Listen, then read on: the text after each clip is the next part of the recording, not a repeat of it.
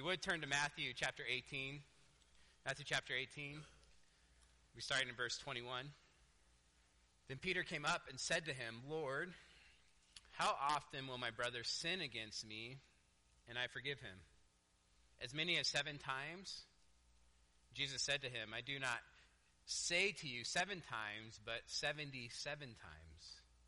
Therefore the kingdom of heaven may be compared to a king who wished to settle accounts with his servants.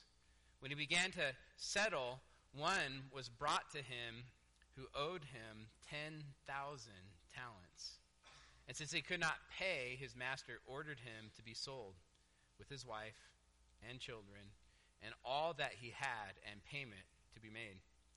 So the servant fell on his knees, imploring him, have patience with me, and I will pay you everything. And out of pity for him, the master of that servant released him and forgave him the debt.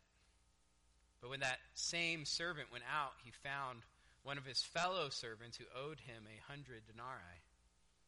And seizing him, he began to choke him, saying, pay what you owe. So his fellow servant fell down and pleaded with him, have patience with me, and I will pay you. He refused and went and put him in prison until he should pay the debt.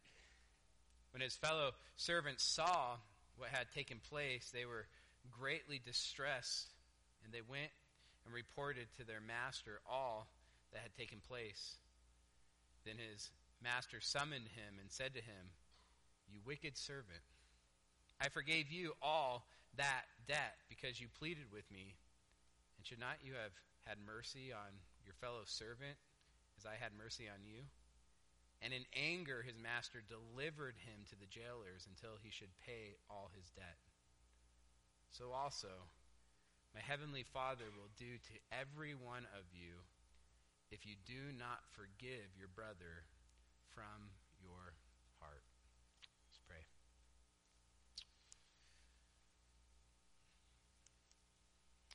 Dear Father, our Lord in heaven, Lord, we come to you with humble hearts this morning as we just read this parable and the warning at the end and feel the weight of that warning. God, be with us this morning as I know this sermon for many of us is going to be a heavy sermon, Lord.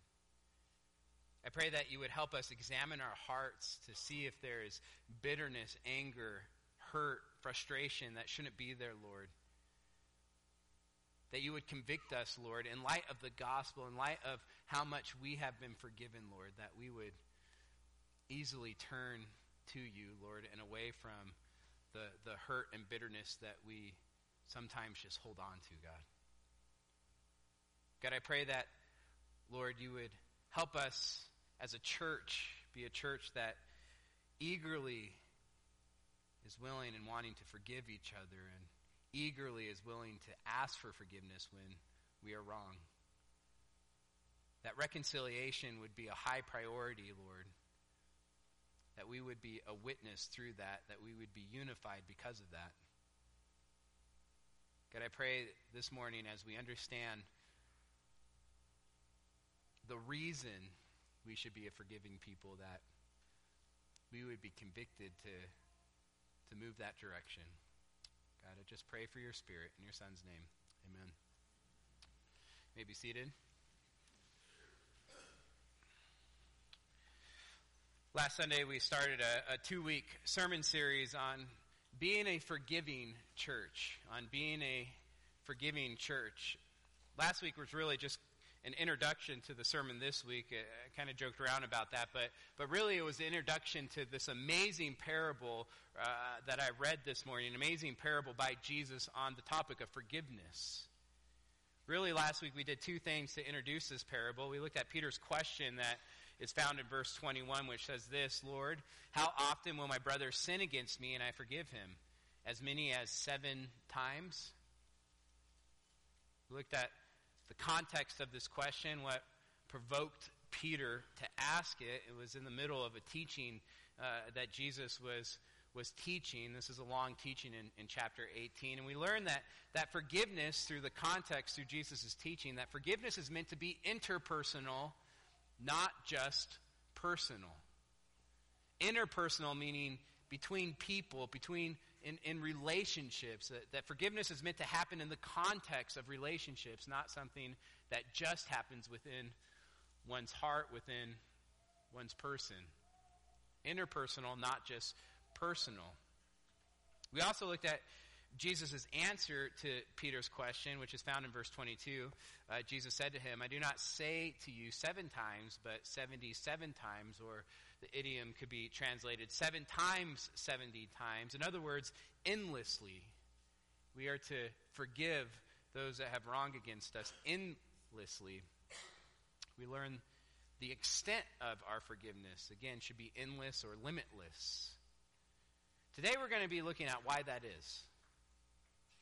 Why the church should be a place of forgiveness, characterized by forgiveness. Why Christians should be characterized by forgiveness, and why it doesn't make any sense at all.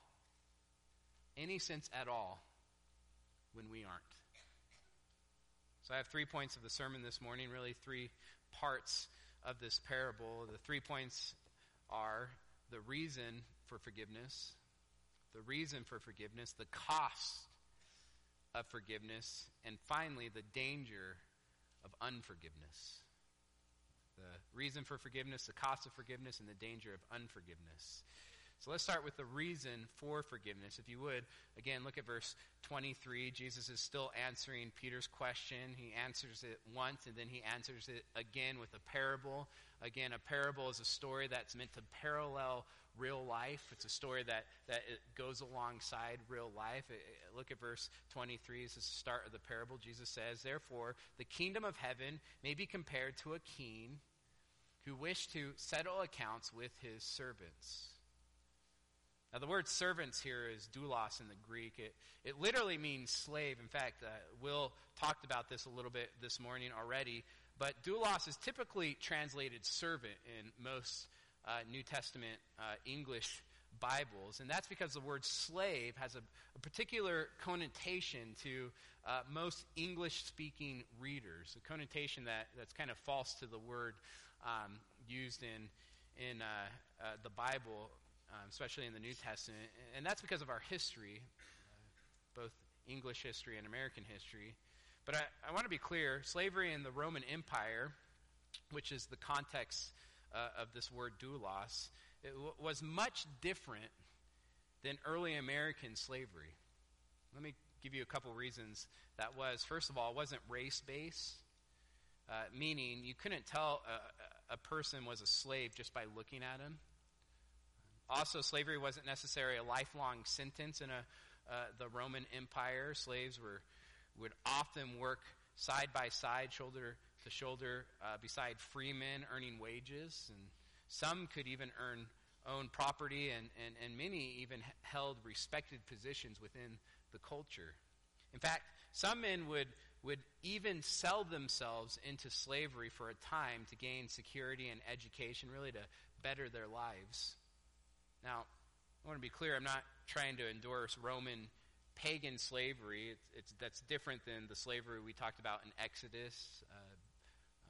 This is a whole different culture that's talking about slavery. I'm not endorsing it.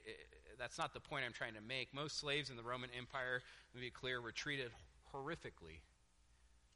The point I'm trying to make is that many were treated extremely well and were given lots of trust and responsibilities, and that's the case in this parable.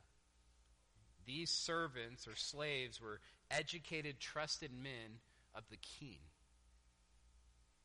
who were put in charge of the kingdom's treasury. In fact, they're probably put in charge of collecting taxes as we kind of go through this parable. For a slave, this was a privileged position. And in this parable, the king calls these servants together to settle his accounts of the kingdom, of the taxes that were collected. And so far in Jesus' parable, and I think it's important to understand, this would have been a very familiar story to the disciples, not something far-fetched. Just normal, Roman culture, from their understanding. But as you study Jesus' parables, and I've studied a number of them, especially the longer parables, the longer stories that Jesus tells, you start to see a pattern in his stories. And I think it's important to understand this. There's typically in his stories a turning point. In fact, Jesus is just a master at telling stories. Some of his parables are some of the best short stories that you'll ever read. He's a master at telling stories, and he'll take a familiar story, and he'll begin that way, and then he'll turn it. He'll turn it to make it unlikely or even unrealistic or something that is almost unbelievable. Maybe not quite unbelievable, but very, very hard to believe. And I think he does this, if I had to guess, I think he does this to draw the listener into the story. You're kind of following along with him, and then there's something that kind of makes you think, well, wow, that's different. And we see this turning point in verse 24. It says this in verse 24. When he, this is the king, when he began to settle, this is the accounts with these servants that work for him. When he began to settle, one was brought to him who owed him 10,000 talents. 10,000 talents. Now, that's probably a meaningless number to most of us, but 10,000 talents was a ridiculously large amount of wealth. So large that this is the hard-to-believe point of the story. How could anyone owe someone 10,000 talents? Let me just try to explain the best I can. A talent was a unit of weight, probably about 75 pounds. So 1 talent of wealth was like 75 pounds of gold or silver. Therefore, if you do the math, 10,000 talents is like 750,000 pounds of a precious metal. This man embezzled somehow, but probably more shockingly, lost 750,000 pounds of gold or silver. Now, if you read commentaries, many have tried to equate this to dollars, and let's just say it's billions and billions of dollars. And the reason I don't want to get into that is because after a certain point, and we know this because of our country's debt, after a certain point, the number just gets ridiculous and you can't get your mind wrapped around it. So let me try to put this in a different way. 1 denarii, as we'll learn in a second here, was equivalent to 1 day's worth of work. 1 talent equaled approximately 6,000 denarii. That's 6,000 days worth of work. Therefore, if you do the math, 10 talents would be 200,000 years worth of work. That's what the servant owed this king. That's well over 2,000 lifetimes. Probably closer to 3,000. 2,000 lifetimes worth of debt.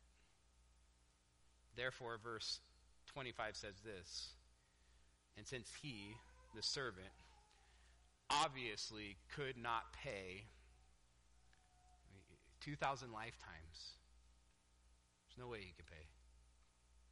His master ordered him to be sold with his wife and children and all that he had, and payment to be made.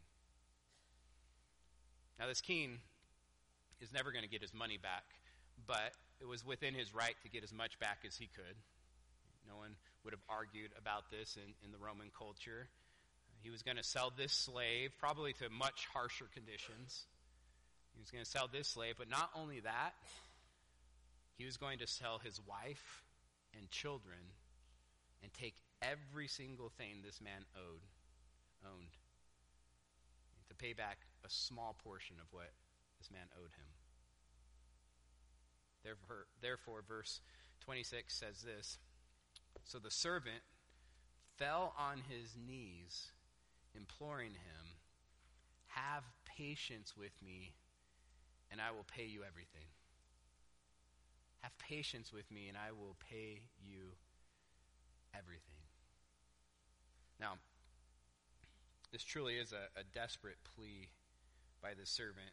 Everyone would have known 10,000 talents. There's just no way he could pay this back. There's no way. 2,000 lifetimes worth. He could work his whole life and still only have paid a small portion of this. This is a desperate plea for mercy on this man's part.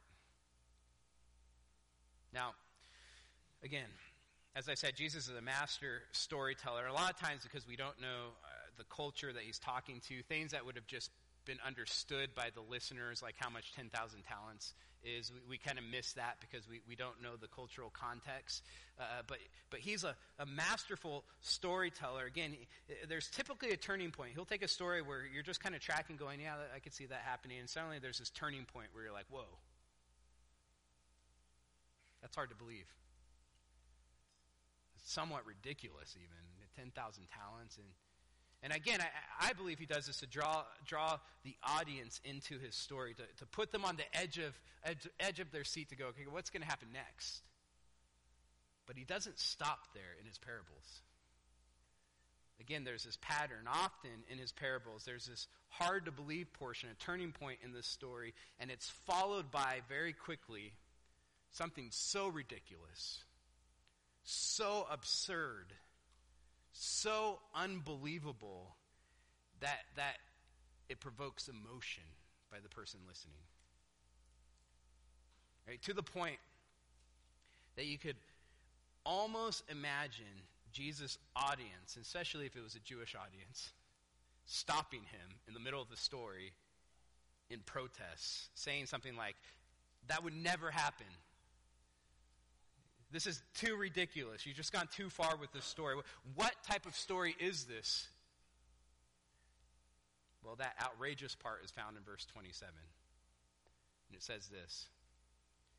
And out of pity for him, listen to this. The master, this king, the master of that servant, released him and forgave him the debt. Listen, no king would ever do that. No king would ever do that. Again, you can almost picture the disciples. That's who Jesus is talking to. He's teaching the disciples. You can almost picture the disciples, probably Peter, stopping Jesus in the middle of this story and saying, Jesus, what type of story is this? There is no way a king would do this. In fact, there's no way a king should do this. Just forgive someone that stole from him 10,000 talents. There's no way a king would grant forgiveness for such a debt. No king is that gracious. I can imagine Peter, of course, stopping Jesus and saying this, but I can also imagine Jesus turning to Peter and saying, Peter, you're the man. Peter, this story is about you.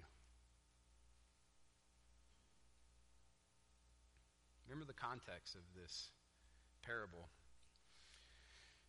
Peter asked a question. How many times should I forgive my brother? Up to 7 times?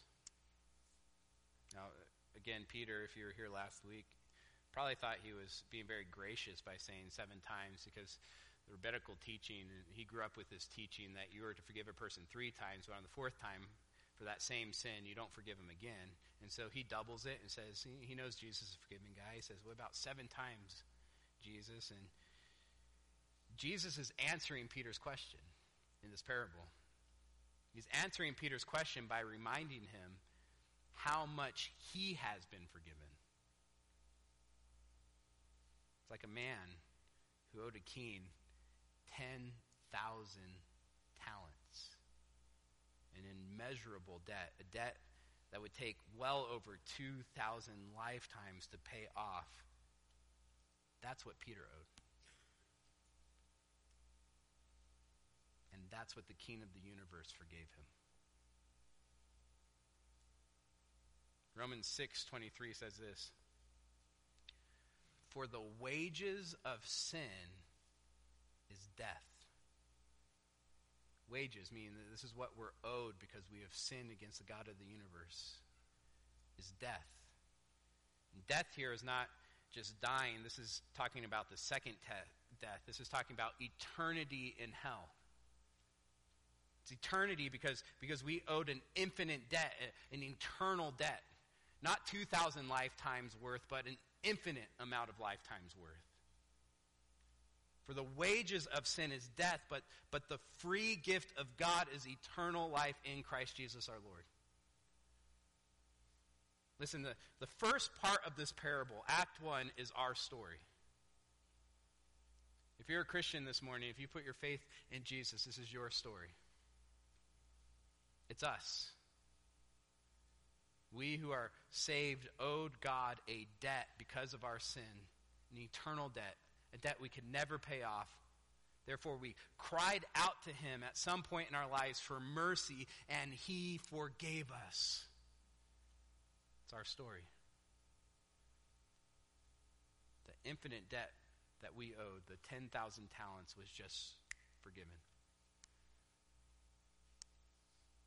Again, the first part of this story is about every Christian ever, including Peter. Remember the context. Again, I think there's a richness in this parable if we put it in the context of the teaching of Jesus and this interaction with Peter.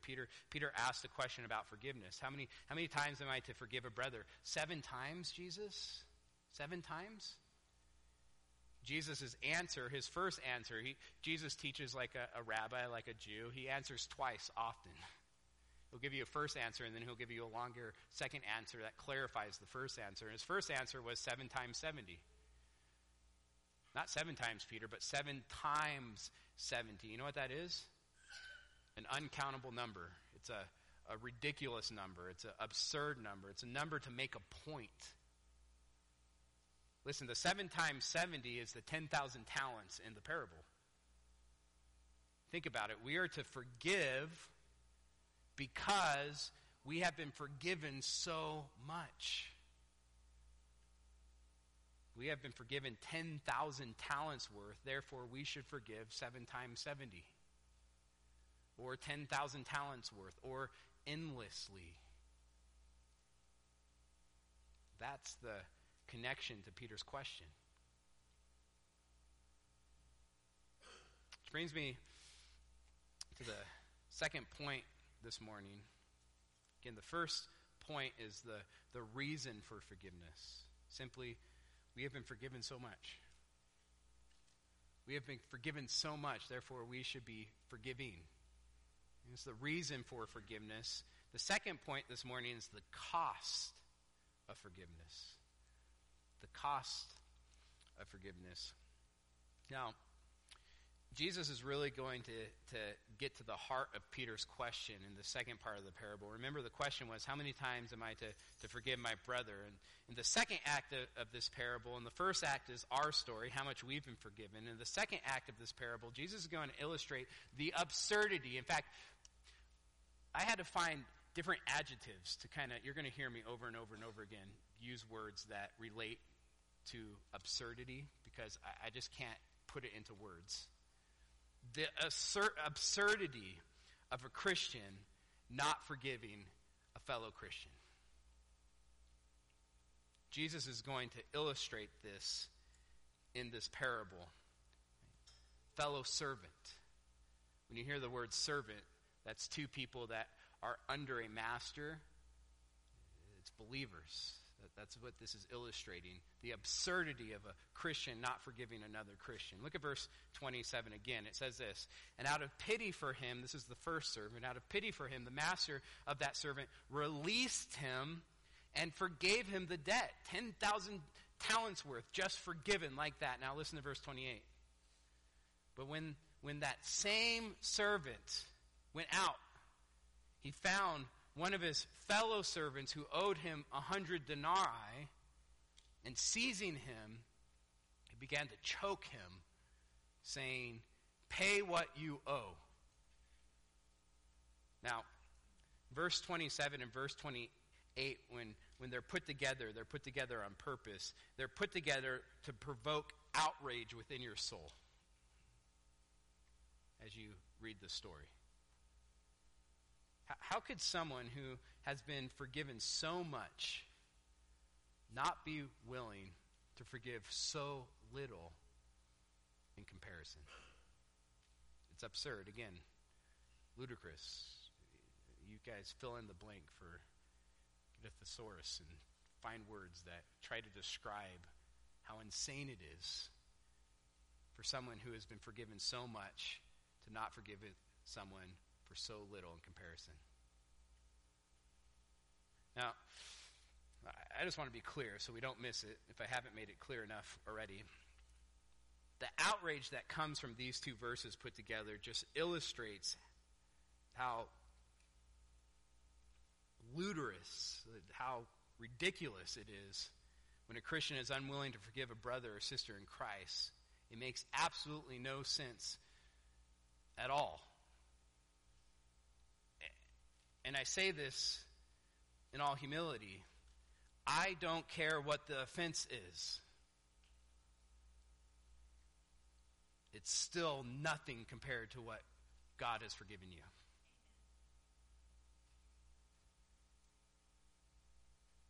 And that's the answer to Peter's question.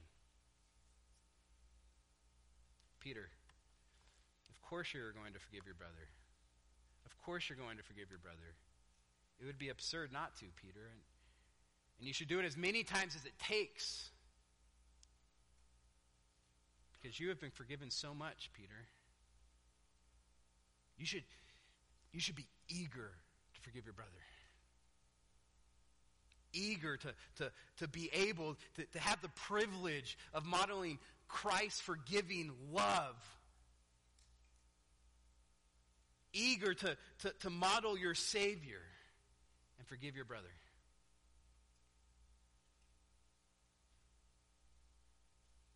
Now, let me point out something else in verse 28 that I think is important.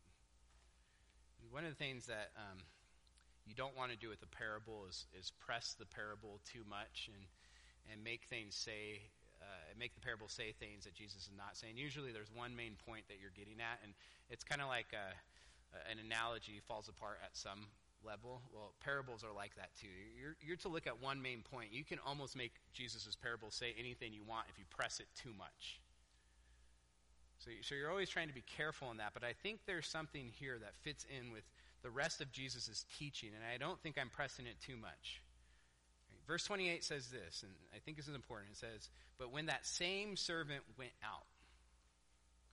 When that same servant went out. Now, in Greek, the first word of that verse is not but. It's actually went out. It's the Greek word, and I butchered it first service, but it's exerkomai. Yes. Exerkomai. I know Greek, but not well enough that I don't check it with scholars before I say anything very confidently. So it is a very prominent position in the sentence. That's why I pointed out. It actually in Greek jumps out at you. It's the very first word. It's also an active middle participle, meaning the servant took action. It's not passive. He took action. And he took action for his own interests. He himself went out. It's in the past tense, so it went out. The present tense, or the definition of this word, would be go. He was going, but it's aorist, so went is a better translation. He went out after him.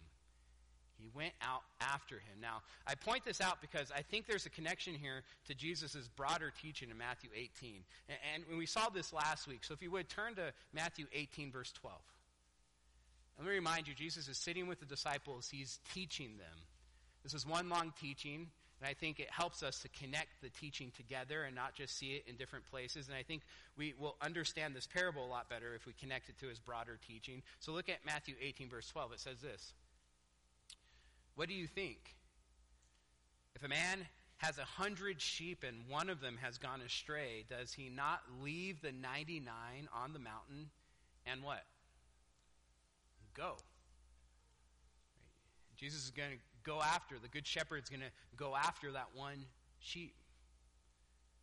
He takes action. He actively searches for that one out of his love for that sheep.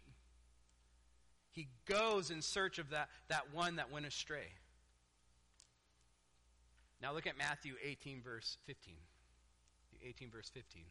Again, one long teaching. I think this is connected. It's the very next thing that comes after this parable. He says this, verse 15, if your brother sins against you, what are you to do? You're to model Christ. You're to model the good shepherd. If your brother sins against you, you are to go. Go, actively search for him, find him, confront him, tell him his fault, but do it like Christ. Do it like the good shepherd with the same love, gentleness, and compassion and urgency as the shepherd who leaves the 99 for the one. We are to model Christ's love when we go after our brother. If your brother sins against you, go. Go and tell him his fault. Between you and him alone, if he listens to you, you have gained your brother. Right? The goal in confronting each other within the church is to gain a brother back, to restore a relationship, for reconciliation. The goal is reconciliation. The goal is not to air out our grievances. The goal is to restore a relationship. Now turn back to Matthew 18, verse 28. Again, this is the context of this parable. It says this, but when that same servant, right, the first servant, when that same servant went out, that's the main word of that verse, went out, he took action. He went out and found one of his servants, a brother, a fellow servant, who owed him 100 denarii, and what did he do? And seizing him, he began to choke him, saying, pay what you owe. Now let me ask a question. Is that modeling Jesus' shepherding love? No. Can you imagine Jesus finding this one sheep and then choking him to death?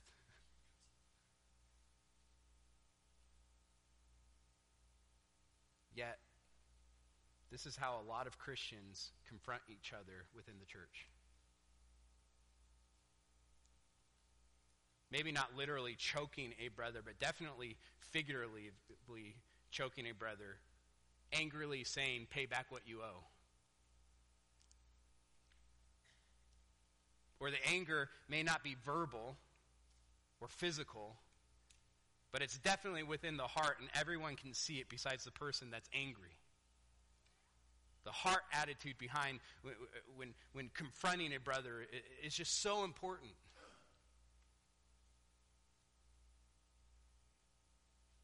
Remember what Jesus said in Matthew 5:21. You have heard that it was said to those of old, you shall not murder, and whoever murders will be liable to judgment. But I say to you that everyone who is angry with his brother will be liable to judgment. Whoever insults his brother will be liable to the council. Whoever says you fool will be liable to the hell of fire.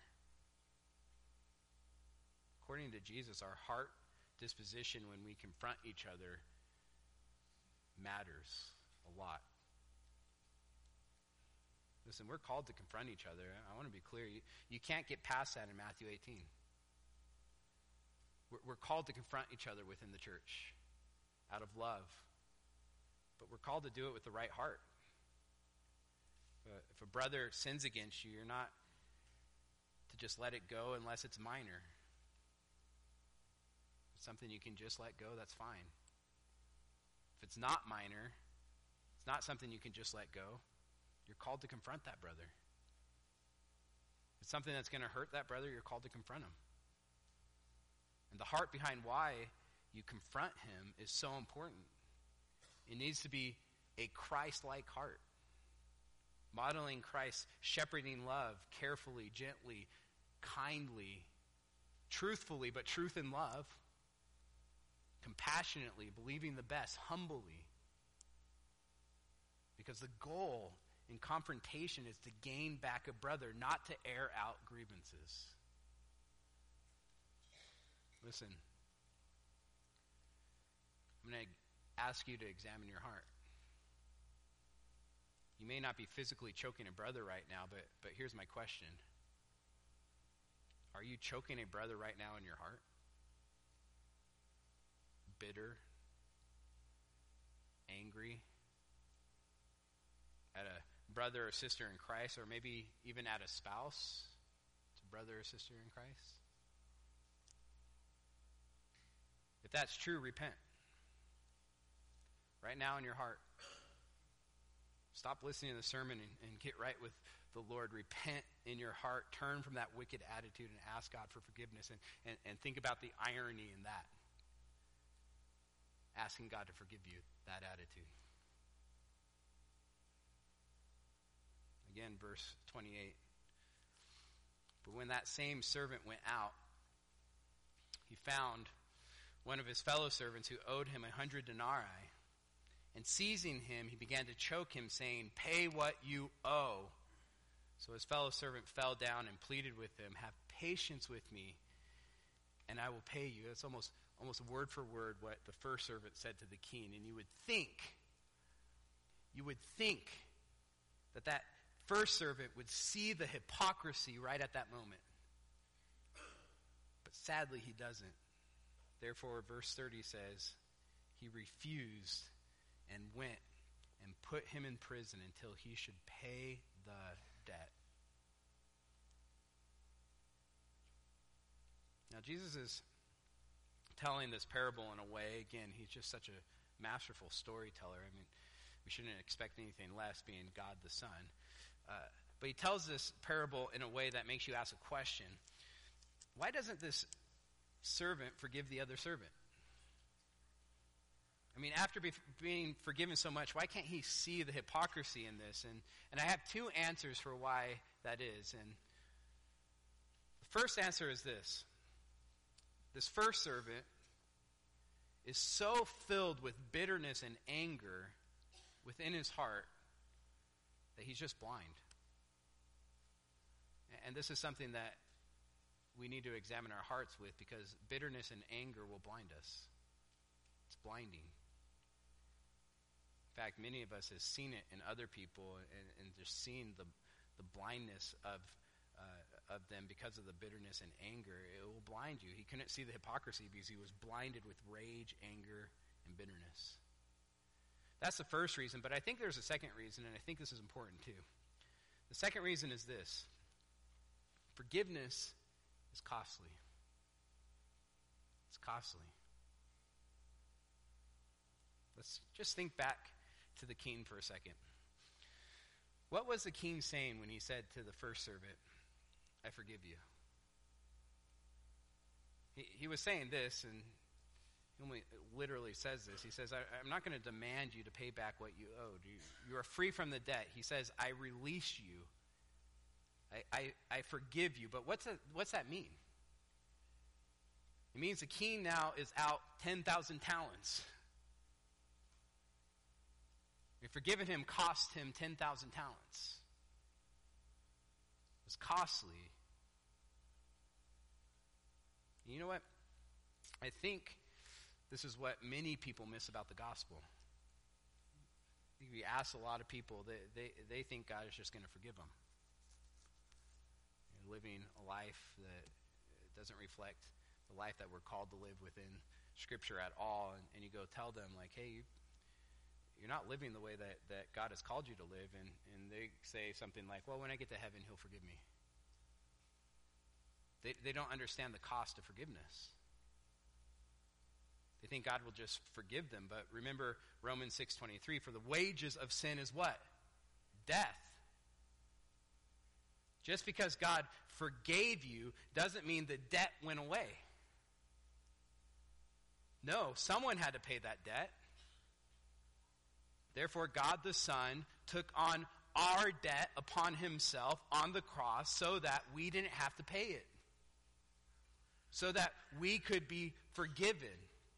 Again, forgiveness is costly. It's costly. Now look at verse 28. It says this. But when that same servant went out, he found one of his fellow servants who owed him 100 denarii. Now, 100 denarii is an interesting amount. It's an interesting number. In fact, I've thought about this parable a lot, and it's bothered me for a long time. If I were telling this parable, first of all, it wouldn't be as good as Jesus is, so let me just make that clear. I would have said something like this. The first servant owed the king millions of dollars, 10,000 talents, millions of dollars. And then the second servant owed the guy that was forgiven $1.50. And he choked him over $1.50 just to show the hypocrisy there. But that's not what Jesus does. It was 100 denarii. Remember, we said this already, 1 denarii is a day's worth of work. So let's do the math. If the average worker works 260 days a year, that means 100 days is about 40% of a yearly income. So let's say someone earns $70,000 a year. That would be around, not exact, but around $30,000. I mean, that's not a little amount. In other words, it would have been costly to forgive this other servant. $30,000 worth. Now, I want to be clear, so we're in the context of the parable. 100 denarii is nothing, absolutely nothing compared to 10,000 talents. But it was costly. And that's the point. Forgiveness is costly. Forgiving a brother or sister in Christ within the church can be very costly. By using 100 denarii in this parable, I think Jesus is saying forgiveness is sometimes very hard. Because it can be, at least, very costly. And what do I mean by costly? It will cost you your anger. It will cost you your bitterness. It will cost you your right to be hurt. In our victimhood society and culture, that's very costly. The right to be the victim, to be hurt.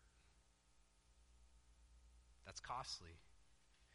Let me put it this way, and again, examine your heart. Some of you right now are holding on to anger, bitterness, and hurt, and you refuse to let it go.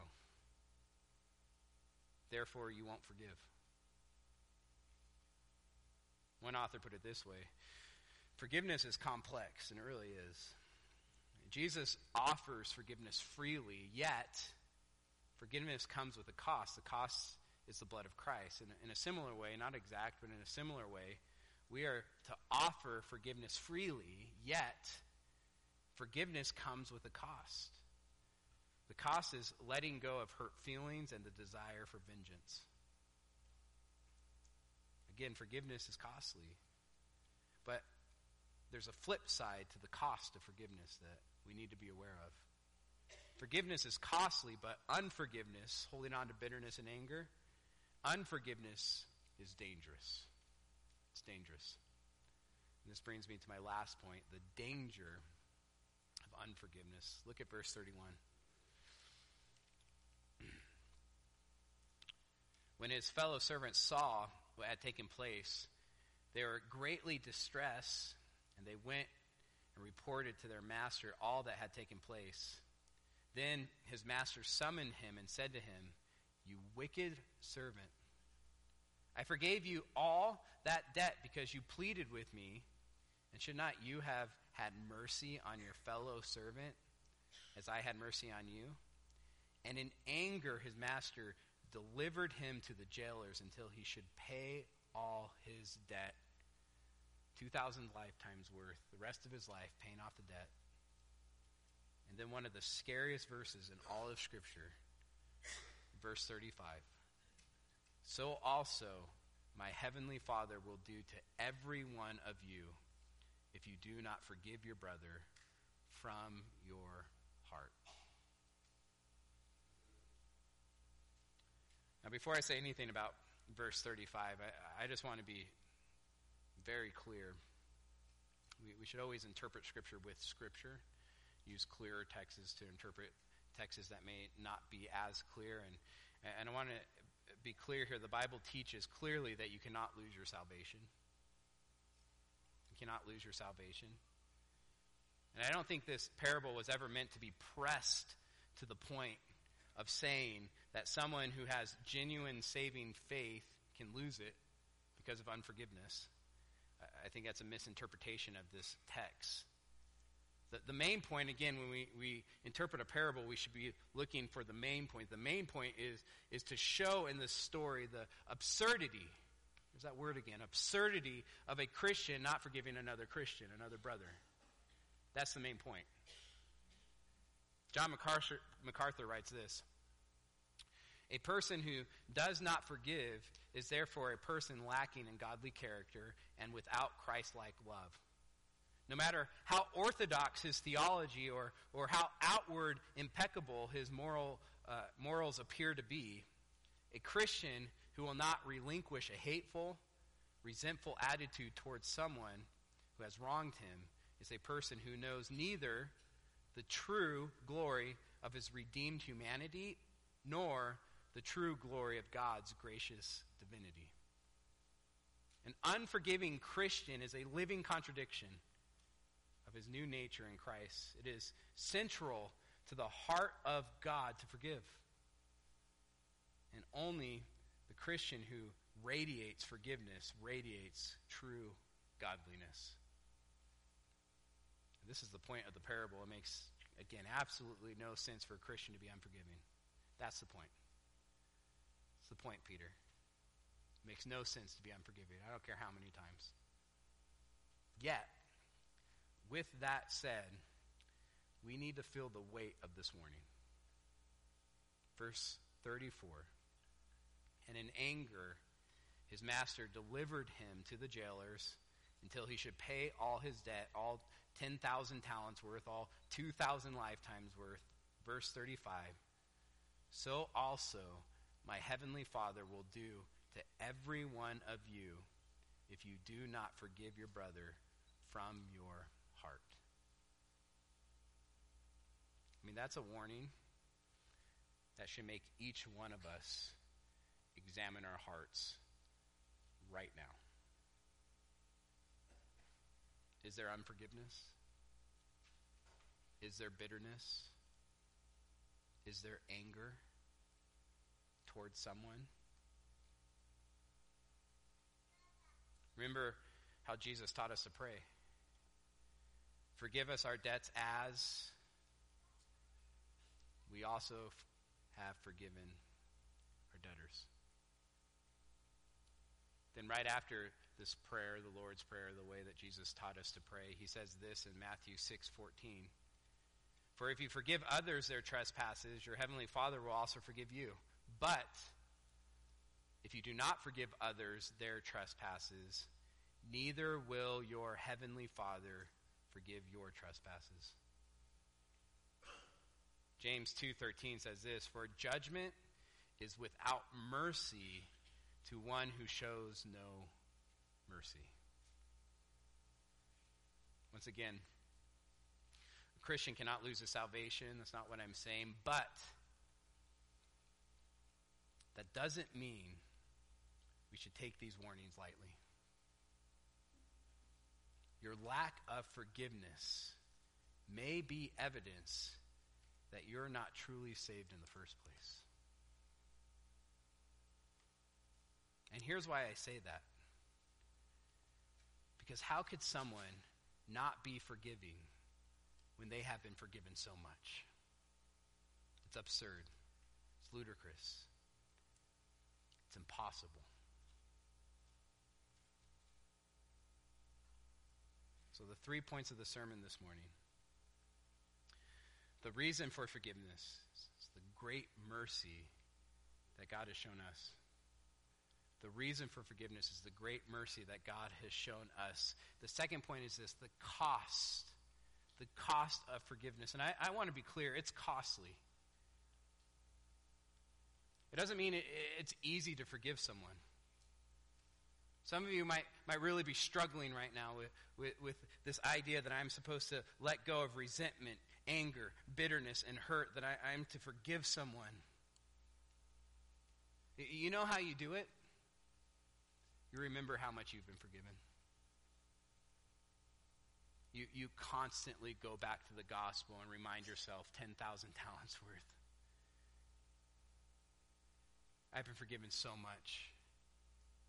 And as you reflect on the gospel over and over and over again within your heart, you know what? That resentment, that bitterness, that anger, it fades.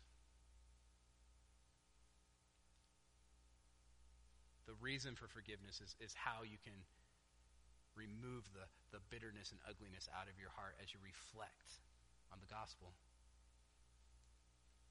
But there's a danger in holding on to these things: resentment, anger, bitter, and hurt. And that's the last point of the sermon, the danger of unforgiveness. Verse 35. So also my heavenly Father will do to every one of you if you do not forgive your brother from your heart. Now, I started this sermon series last week saying forgiveness is meant to be interpersonal. I even said that today. Interpersonal, between people, relationships, not just personal. And I stand by that wholeheartedly. Forgiveness, the goal of forgiveness is to bring reconciliation. But forgiveness is also meant to be very, very personal. We are to forgive from the heart. We are to have a forgiving heart, a heart that is ready and eager to forgive, transactional forgiveness. A heart that won't hold on to bitterness or anger, that lets that go. So that when that person does ask for forgiveness, you are ready to do it. You're not blinded. It's very personal. So let me end the sermon in this sermon series today with words from a man named Paul. Ephesians 4, verse 31, it says this: let all bitterness and wrath and anger and clamor and slander be put away from you. Be put out of your heart, along with all malice, and replace that with, verse 32, be kind to one another, tender-hearted, forgiving one another as God in Christ forgave you. Let's pray.